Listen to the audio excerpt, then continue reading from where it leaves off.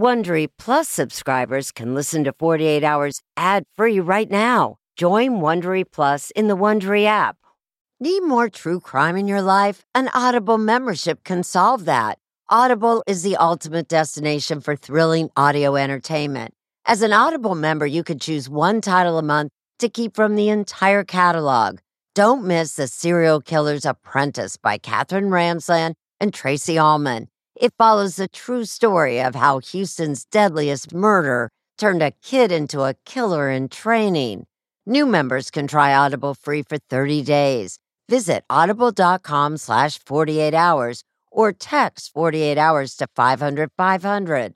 That's audible.com/48 hours or text 48 hours to 500-500 to try Audible free for 30 days. Audible.com/48 hours. This spring, if you'd rather spend time enjoying your lawn instead of trying to keep it alive, there's good news. True Green is the easiest and most affordable way to get a beautiful lawn. All you have to do is water and mow, and they'll do the rest. Weed control, fertilization, aeration, and even some things you might not even think of. They'll do all of it, while you can do literally anything else. With True Green, you can have your lawn looking as good as a putting green. That's not hyperbole. True Green is the official lawn care treatment provider of the PGA Tour. True Green offers a satisfaction guarantee, and they have a verified best price promise, which guarantees you the lowest price with no compromise on quality. You do you. Let True Green do your lawn care. Visit TrueGreen.com to get the best lawn at the best price with the best people guaranteed.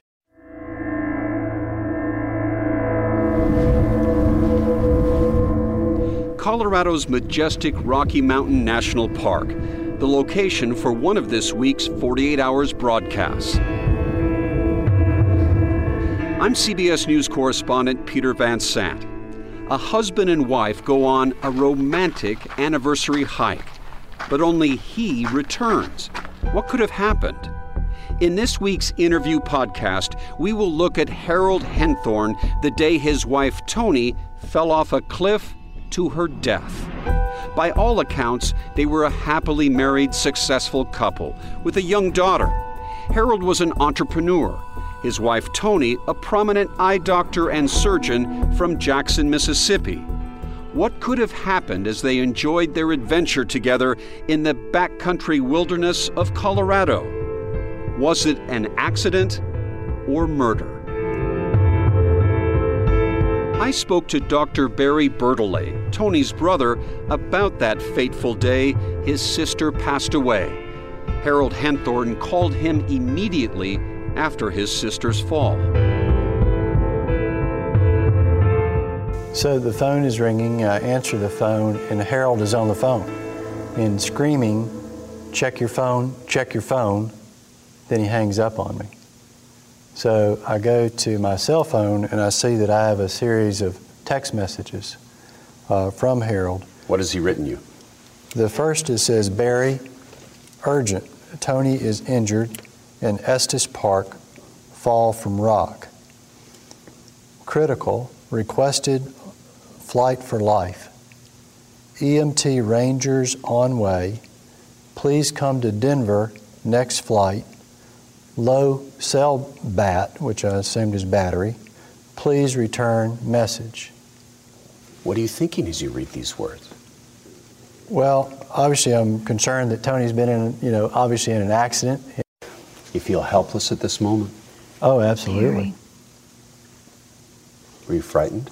Yeah. I mean, I think being the big brother,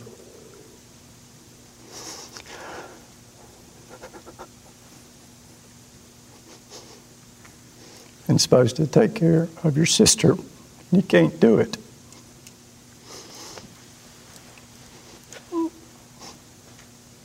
It's a bad feeling. It's a bad feeling. It's a terrible feeling. I needed to be there. I needed to be there for my sister. And I couldn't. When do you get word, definitive word, of what has happened to your sister? Well, we went on for a little bit. I did text him about 30 minutes later and ask status. And then he said CPR 10 minutes out. And then at about 9:30 Central Time, it had been 8:30 Mountain Time, I said, can you talk now or give me a status update? And then at, I guess, 8:40 Mountain Time, he texts me back saying that she's gone. And that's pretty much all that I hear for that moment in time. And then really shortly right after that, then he calls, which again I thought was odd. If he didn't have signal, he doesn't have a low battery, then he calls me. And then he gives me a brief sketch of what had happened, leading up to the accident. And what does he tell you? And the story is that they are both walking down a trail. This is part of their anniversary hike, and they're walking down a trail, and he gets out ahead of Toni, and he notices that she was lagging behind. And so then he, and I'm assuming at this point, out of visual range, he tells me he has to go back then to look for her.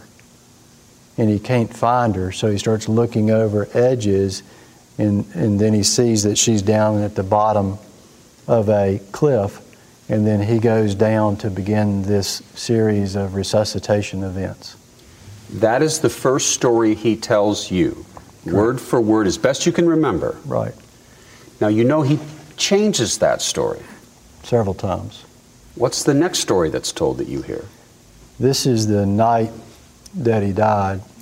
The next day, we have a phone conversation about, I'm going to say 11 o'clock Central Time.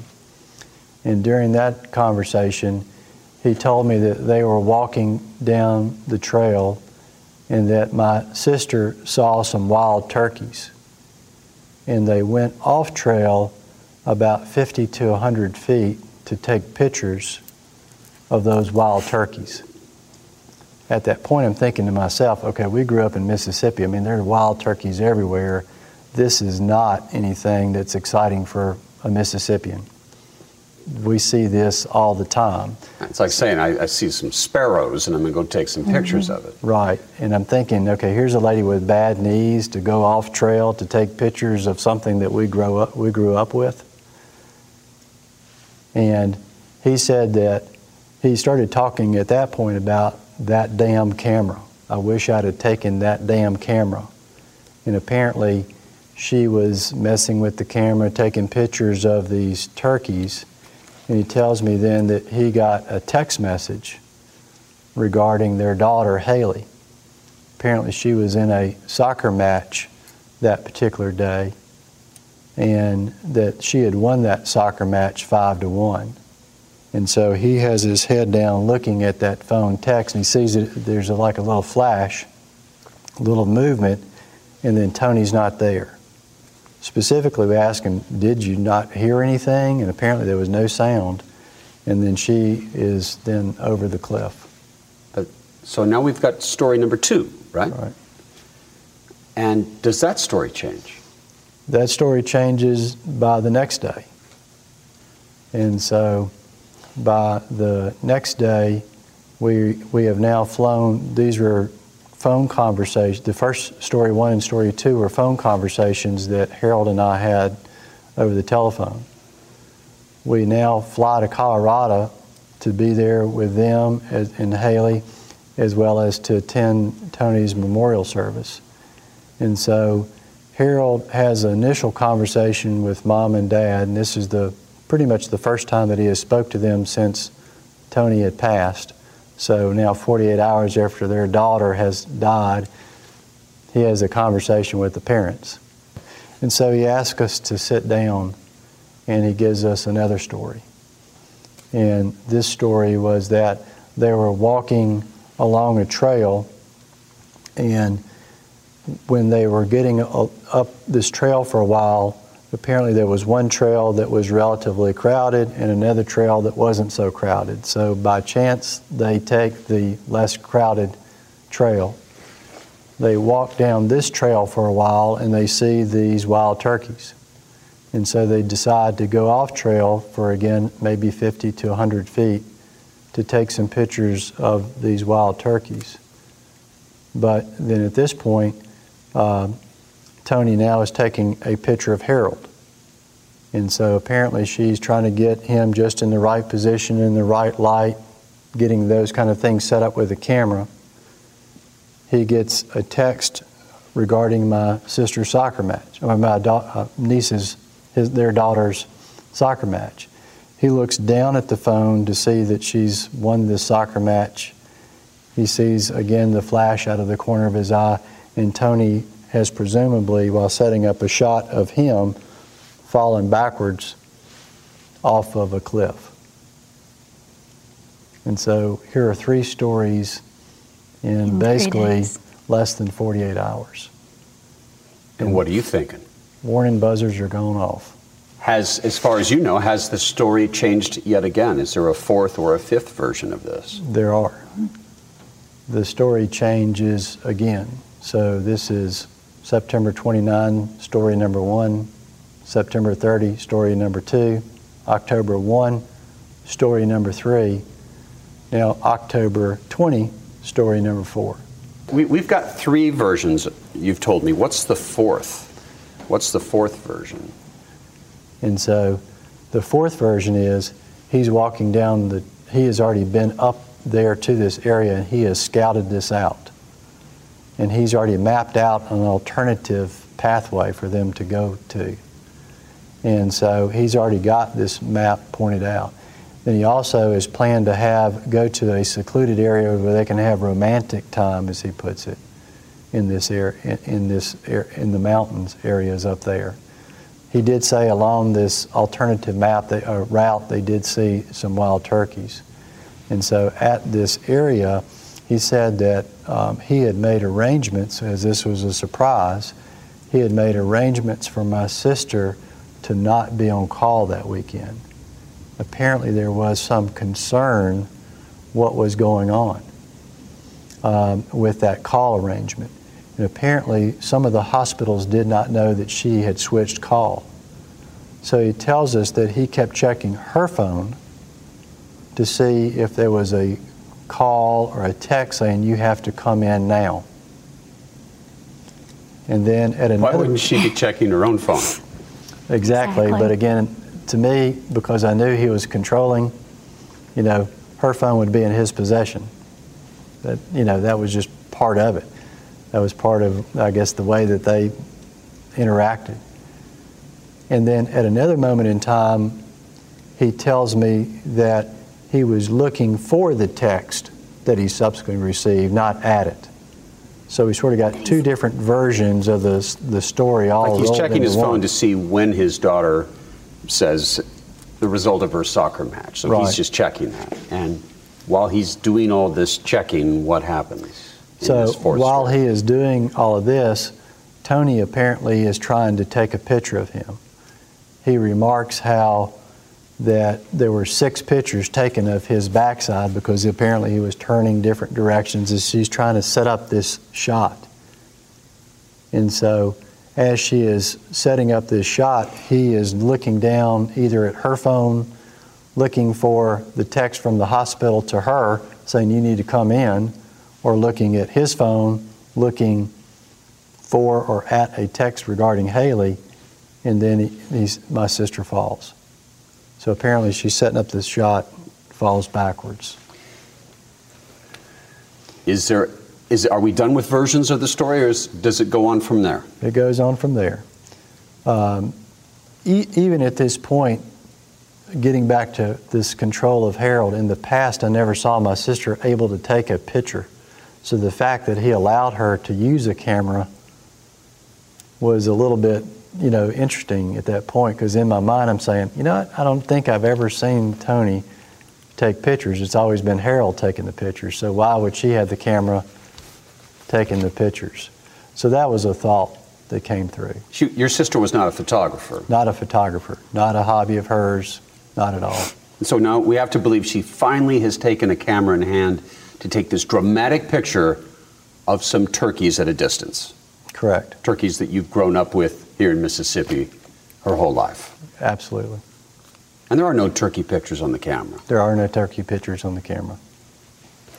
So we're up to 4 versions now. Is there a fifth? There is a fifth version. The fifth version is somewhat similar to the fourth, with the exception of, instead of looking at her phone or looking for the text, he was going through pictures that he had already taken on his phone. So again, there was no text. He wasn't looking for a text on her phone or his phone. He's now modified the story to that he was actually looking at previous photos that he had already taken on his phone. Okay, I want you to bottom line this for me. Why are these stories changing over and over and over again? I'm running out of fingers. I think the stories actually changed to match reality. So many stories. Could it be from all the pressure Harold Henthorn was under trying to save Tony's life? Or was it something else? As it turns out, this is not the first time Harold lost someone close to him in a bizarre accident. You see, this is Harold's second wife. He also lost his first wife 17 years earlier. Lynn Henthorn died when a car fell on her on a remote road while they were changing a tire. Bad luck or evil intentions? Tune in to 48 Hours this Saturday at 9 p.m. Eastern Time as we dig into the past, get to know the families, and experience the passions and emotions that surround this case.